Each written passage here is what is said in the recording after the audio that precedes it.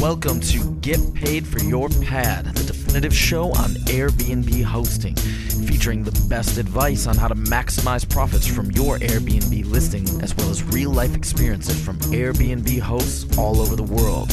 Welcome.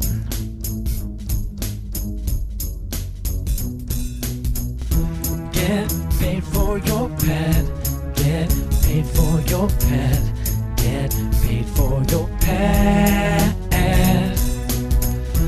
Get paid for your pad. Get paid for your pad. Get paid for your pad. This episode is brought to you by Hostfully, a company that helps you make beautiful guidebooks for your listing. Make your own at hostfully.com/pad. And as a special for Get Paid for Your Pad listeners, you'll get a free guidebook consultation after you make your guidebook.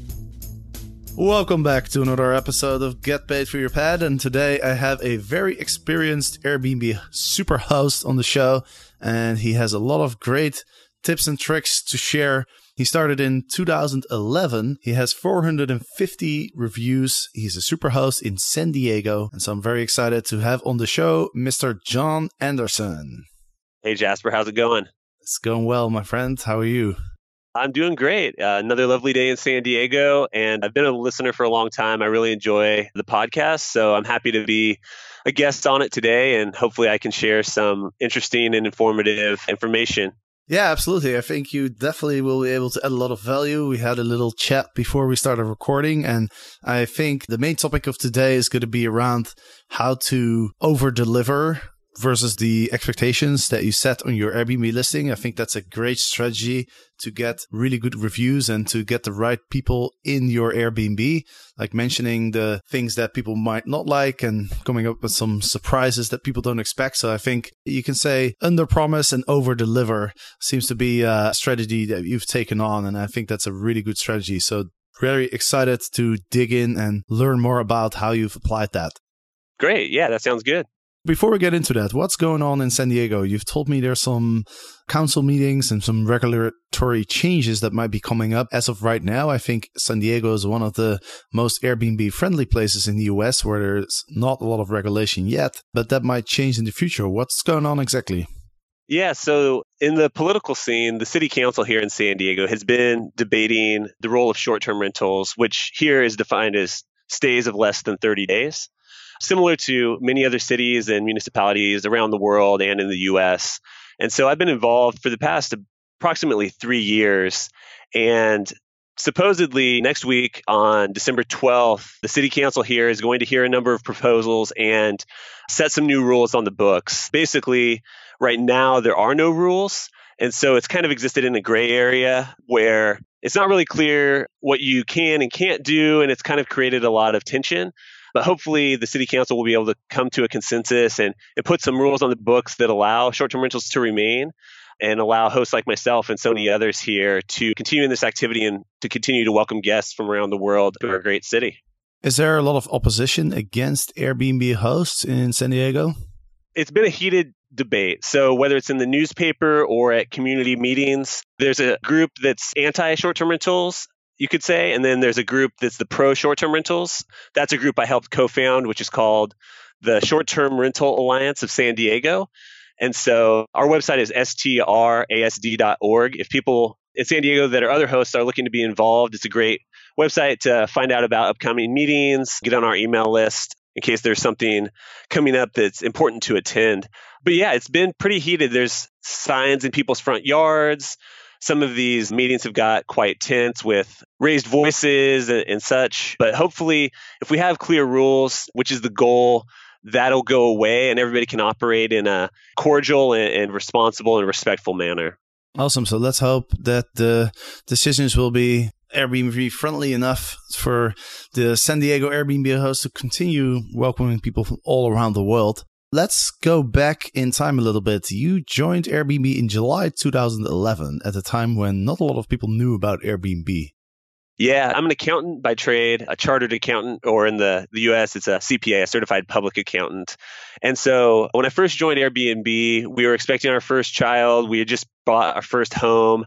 And I saw this mentioned on a website, asked some of my coworkers what they thought. I was like, this sounds like an amazing idea. Because at the time we'd bought a house that had 4 bedrooms, expecting to have children in the near future, but there was only the 2 of us at that time. So all my coworkers told me it sounded like a crazy idea. They would never do it. And they had no idea why anyone would want to engage in that sort of activity. But I was quite curious about it. So I created a listing, created a profile, and started welcoming guests into a spare room in our home.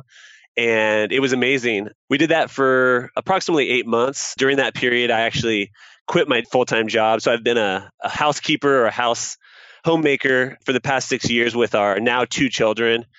Our experience on Airbnb has been great. We ended up moving out of that home, and we specifically were looking for a home that had a second unit on it to do Airbnb because we had such a good experience, as well as we're from the Midwestern area of the United States. I'm from Kansas and my wife's from Minnesota. So all of our family and many of our friends live quite far away. In addition to it being a good financial opportunity, it was also providing flexibility to welcome people that we already knew to come to San Diego and visit us more regularly than they might be able to if we were having to find a hotel or other accommodation for them. Awesome. So let's dive into some of the advice that you want to share today. Let's start with the description and the photos. What I've noticed on your listings, I've gone through them, and one thing I noticed is that you mention the things that people might not like about your listing. And I think that's a great idea. I think that's something that people often overlook. How many listings do you have currently, by the way? So I currently have 2 listings. One of them is mostly not a short-term rental. It's mostly like a half-year stays, but it is an active listing. And then I co-host one listing for a friend that lives near my home. So currently there's 3 active listings on my profile. We also have a couple of non-active profiles, like our primary home. When we travel, we'll occasionally list that. So it's not active currently, but that is another profile we have, as well as an extra bedroom in our current home that we occasionally rent, but not regularly. So it's not active currently. Got it. Okay, let's get into the descriptions and the photos. Sure. And I actually didn't have a term for this, but in your intro, I kind of like the way that you said it, under promise and over deliver. So what this is about is I think many people, when they start on Airbnb, they'll create a listing and then you can get professional photos, which I believe Airbnb still provides for you. They'll bring in a professional photographer, which is great. The photos look excellent. It takes a lot of the pain points out of creating a new listing when you know you're going to have something that looks really nice and somebody else is going to do photos that many of us aren't able to do on our own to the same quality level.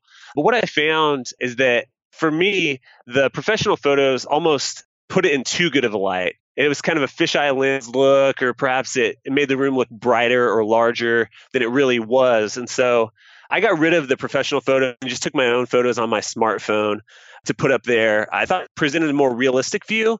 And similarly with the description, instead of just pointing out the main highlights of the neighborhood and all the great things about the space, I do include that, but I have very prominently all the negative things or the potentially negative things so that I'm trying to ensure that it's a good fit for anybody that comes. And this might be a bit unique to San Diego, where there's a very high demand for people traveling here, but I think it's applicable to many other areas as well. For instance, in mine, we live in an urban neighborhood, and some people are traveling from areas that might be rural or might be medium-sized cities. So things like the homes being located close together, or dogs being present in the neighborhood, or we're a few blocks away from a relatively busy bar and restaurant area. So just pointing out that occasionally there will be people leaving those areas late at night. Maybe they've had a good time. They're a little bit loud. Parking. I don't consider our area to have bad parking or difficult parking. But if you're coming from an area where it's never an issue, people might not expect that. And so I point out that parking can be an issue. And what I've found is that over time, those sort of warnings or those sort of under promising can make sure that the people that do arrive are going to have a good experience, because what they find in reality is going to be better than how it was presented on the app or on the website. Do you think you miss out on bookings by being so upfront about what people might not like and by, taking your pictures with a smartphone? I think that was a concern when I considered doing it. But what I've found is that my biggest challenges as a host, and we can go into this later, have been occasionally you'll have a guest who shows up and it's just not a good fit. The neighborhood isn't a good fit, or the property itself, or whatever it is. And I don't want anyone to show up and have a very negative experience of my neighborhood or my property or San Diego in general. I want, like you said, under promise and over deliver. And so even if I'm missing one or two bookings, say a month or something, I haven't found that it's caused my occupancy to go down. I use a pricing tool, Beyond Pricing. And so it shows me on a monthly basis what my occupancy levels are. And I haven't noticed any meaningful difference since I've taken this approach. And especially with the listing that I co-host for another person, where I don't have the same control over the furnishings or the landscaping, I found that it's very helpful in that, because I can't go and if the guest has a problem with the linens, or if the stove is maybe a bit dated, I can't go and replace those things. It's not my call, but I can still call them out in terms of, this is a classic stove, or this is a stove that fits the 1950s aesthetic of the building, that really lets the person know what to expect. They don't show up and then they're like, oh, this is less than I anticipated, which I think is kind of the goal. You want to make sure that you're meeting and exceeding the overall expectations for any of your guests. Right, and it's an interesting topic, because if you underpromise and you overdeliver, you might get fewer bookings in advance, because you're not sort of selling your place as well as you could be doing. But then at the same time, the experiences are going to be really good, right? The guests that are staying at your place are going to have a really good experience. And as a result, you're going to get really good reviews and really good ratings, which in turn will lead to more bookings. So it's kind of interesting to think about like what effect would be larger. And so from your experience, it seems that the amount of bookings that you get from having such good reviews probably outweighs the few bookings that you may lose, where people look at your listing and they're like, okay, maybe this is not a good fit. But then again, you don't really want to host those people in the first place, right? I mean, I think for Airbnb as a platform, what really the purpose is to match demand with supply as efficiently and as best as the platform can. And using the strategy that you use really goes in line with that purpose, I think. Yeah, I would agree. And an important aspect of Airbnb is the review system. And so I think that not only are you going to have people that aren't canceling or some sort of dramatic negative outcome, but you're going to have, I think, on average, higher reviews, which really impacts whether you're a superhost or not, the search results for your listing.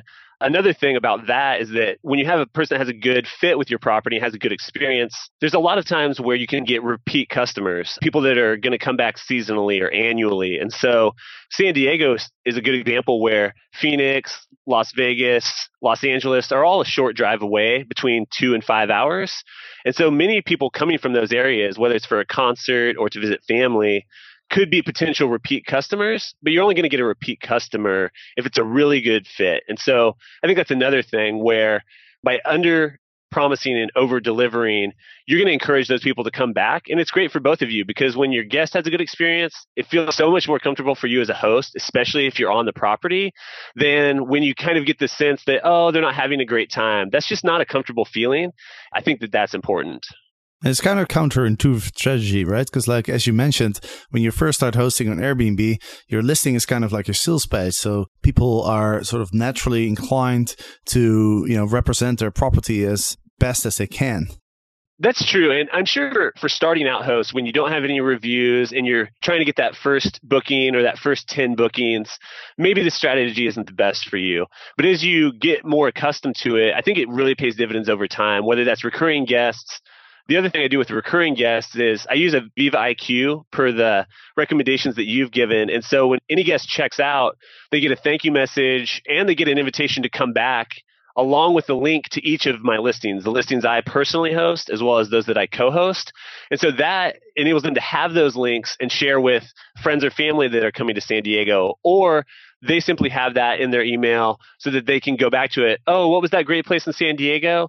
Go back to that message and it's right there. Because most people don't remember the name of the listing or the listing link, or they don't save it necessarily. But when they have that message, I think it really triggers it when they're thinking about coming back.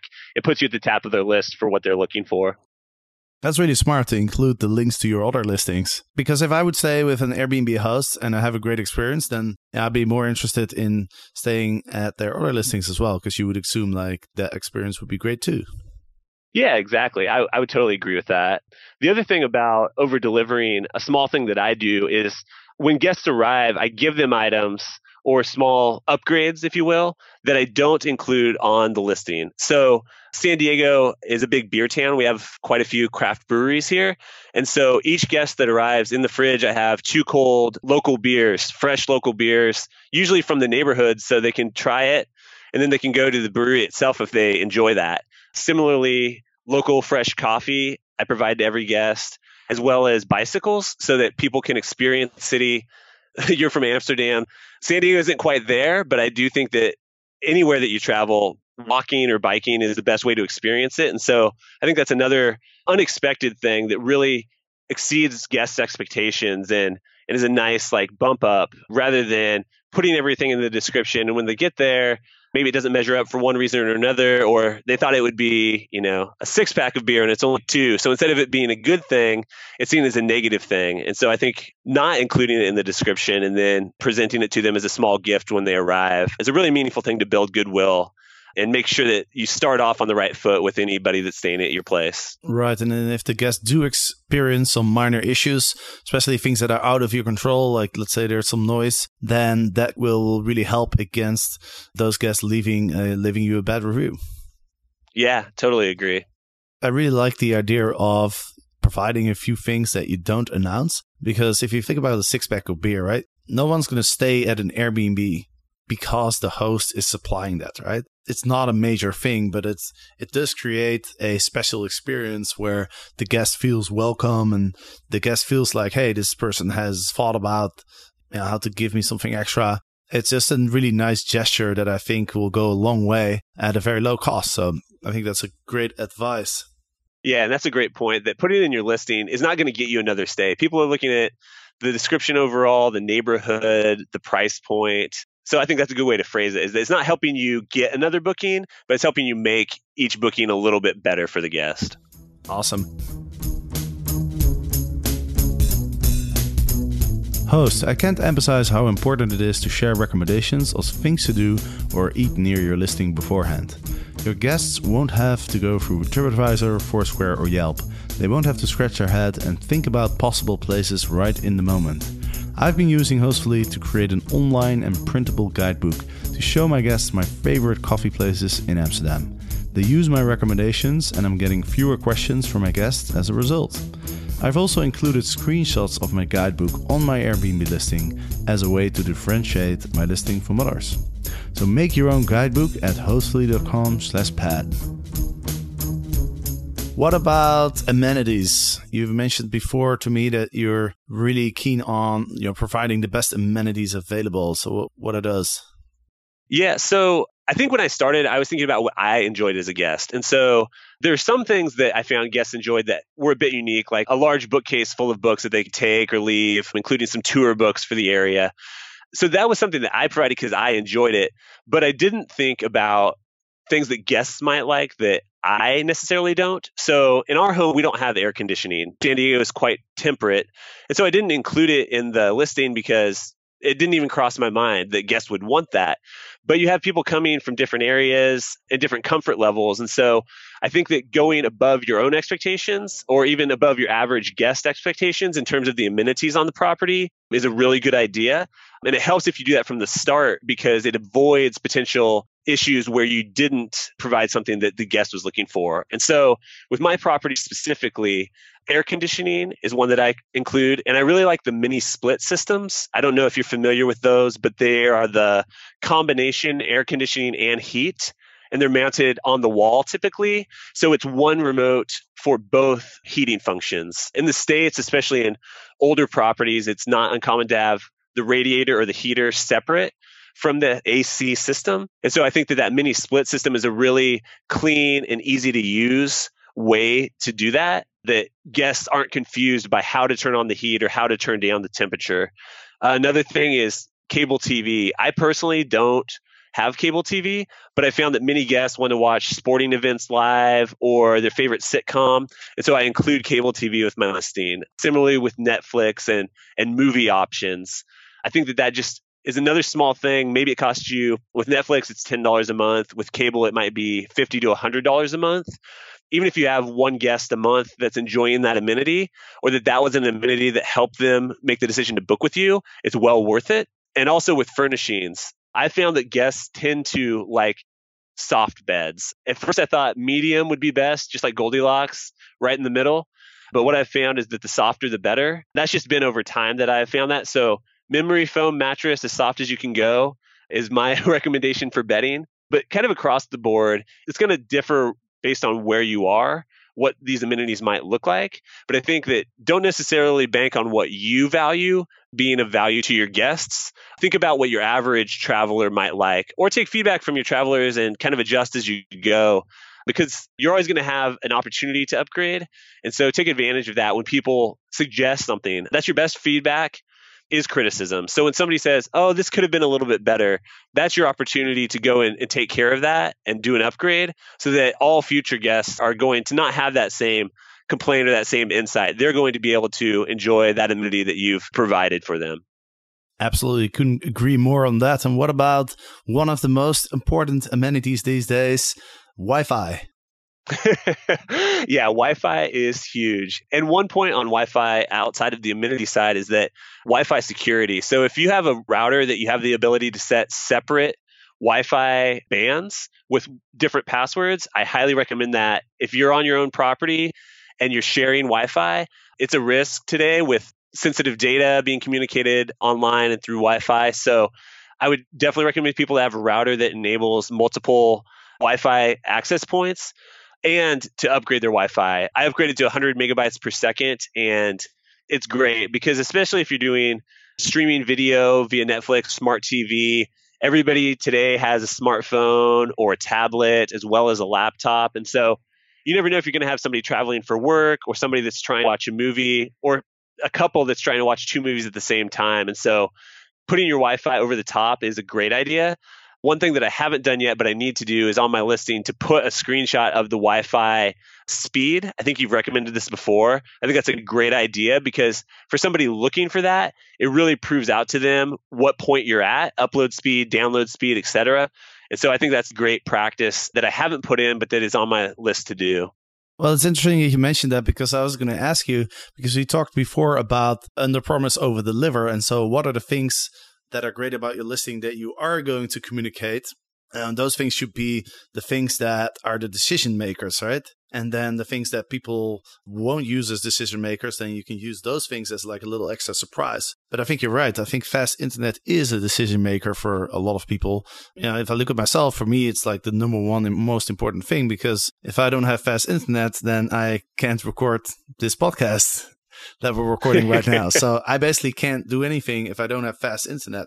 I would say it's the number one most important amenity in my particular case. And I think I agree with you. I think for a lot of people, they might not necessarily need it for work, but people, especially younger generations, they're looking movies, all sorts of stuff. And it just requires a very high bandwidth, right? So I think you're spot on that. One thing I wanted to discuss before we finish this episode is you mentioned that you had a few people who showed up at your place and immediately wanted to cancel. Can you quickly touch on what happened and how did you deal with it? Sure. So I have this happen occasionally, maybe 3 times a year or so, but I'll have a guest show up and they might not even get out of the car, or they might walk in the door and then turn right away. And for whatever reason, the neighborhood's not right for them or the property itself isn't right for them. So I have a moderate cancellation policy. And so under a moderate policy, you're entitled generally to 50% of the total booking if they've checked in. But I don't enforce that. Any person that has an issue with the property and wants to move on, I cancel immediately and then I give them a full refund. It's important to me that anybody coming has a good experience of San Diego, and I'm not going to try to hold somebody's feet to the fire if it's not a good fit for whatever reason. One thing I would recommend regarding that, if you have that issue, is to do your communications through the Airbnb platform, especially if you're claiming any sort of damages or if you're not giving a full refund but a partial refund and the guest might be looking for a full refund. You want Airbnb to be involved because they're kind of holding the purse strings in terms of who gets paid out what, and you want to document what you said, what the other person said, what you both experienced, rather than it being a he said, she said, if you were going through the phone or text messaging, and then you're trying to loop Airbnb back in on the back end. And so I just think that if you have that situation, be calm, be friendly, be professional. It's not a good experience for anybody, but if you have a good attitude about it, you can really get past it, move on to the next guest, deliver a great experience for them, go on from there. Great advice. And to finish this episode, if people want to reach out to you or connect with you in San Diego, what's the best place to go? Sure. I have a website, which is johnpatrickanderson.com. And my links to Twitter, Facebook, etc. are there. And if you are coming to San Diego, I'd be happy to, Jasper, host you as well as any of your listeners. Just reach out and hope to connect with you then. Awesome. And of course, I'll put all the links and the resources mentioned in the show notes at getpaidforyourpad.com/podcast.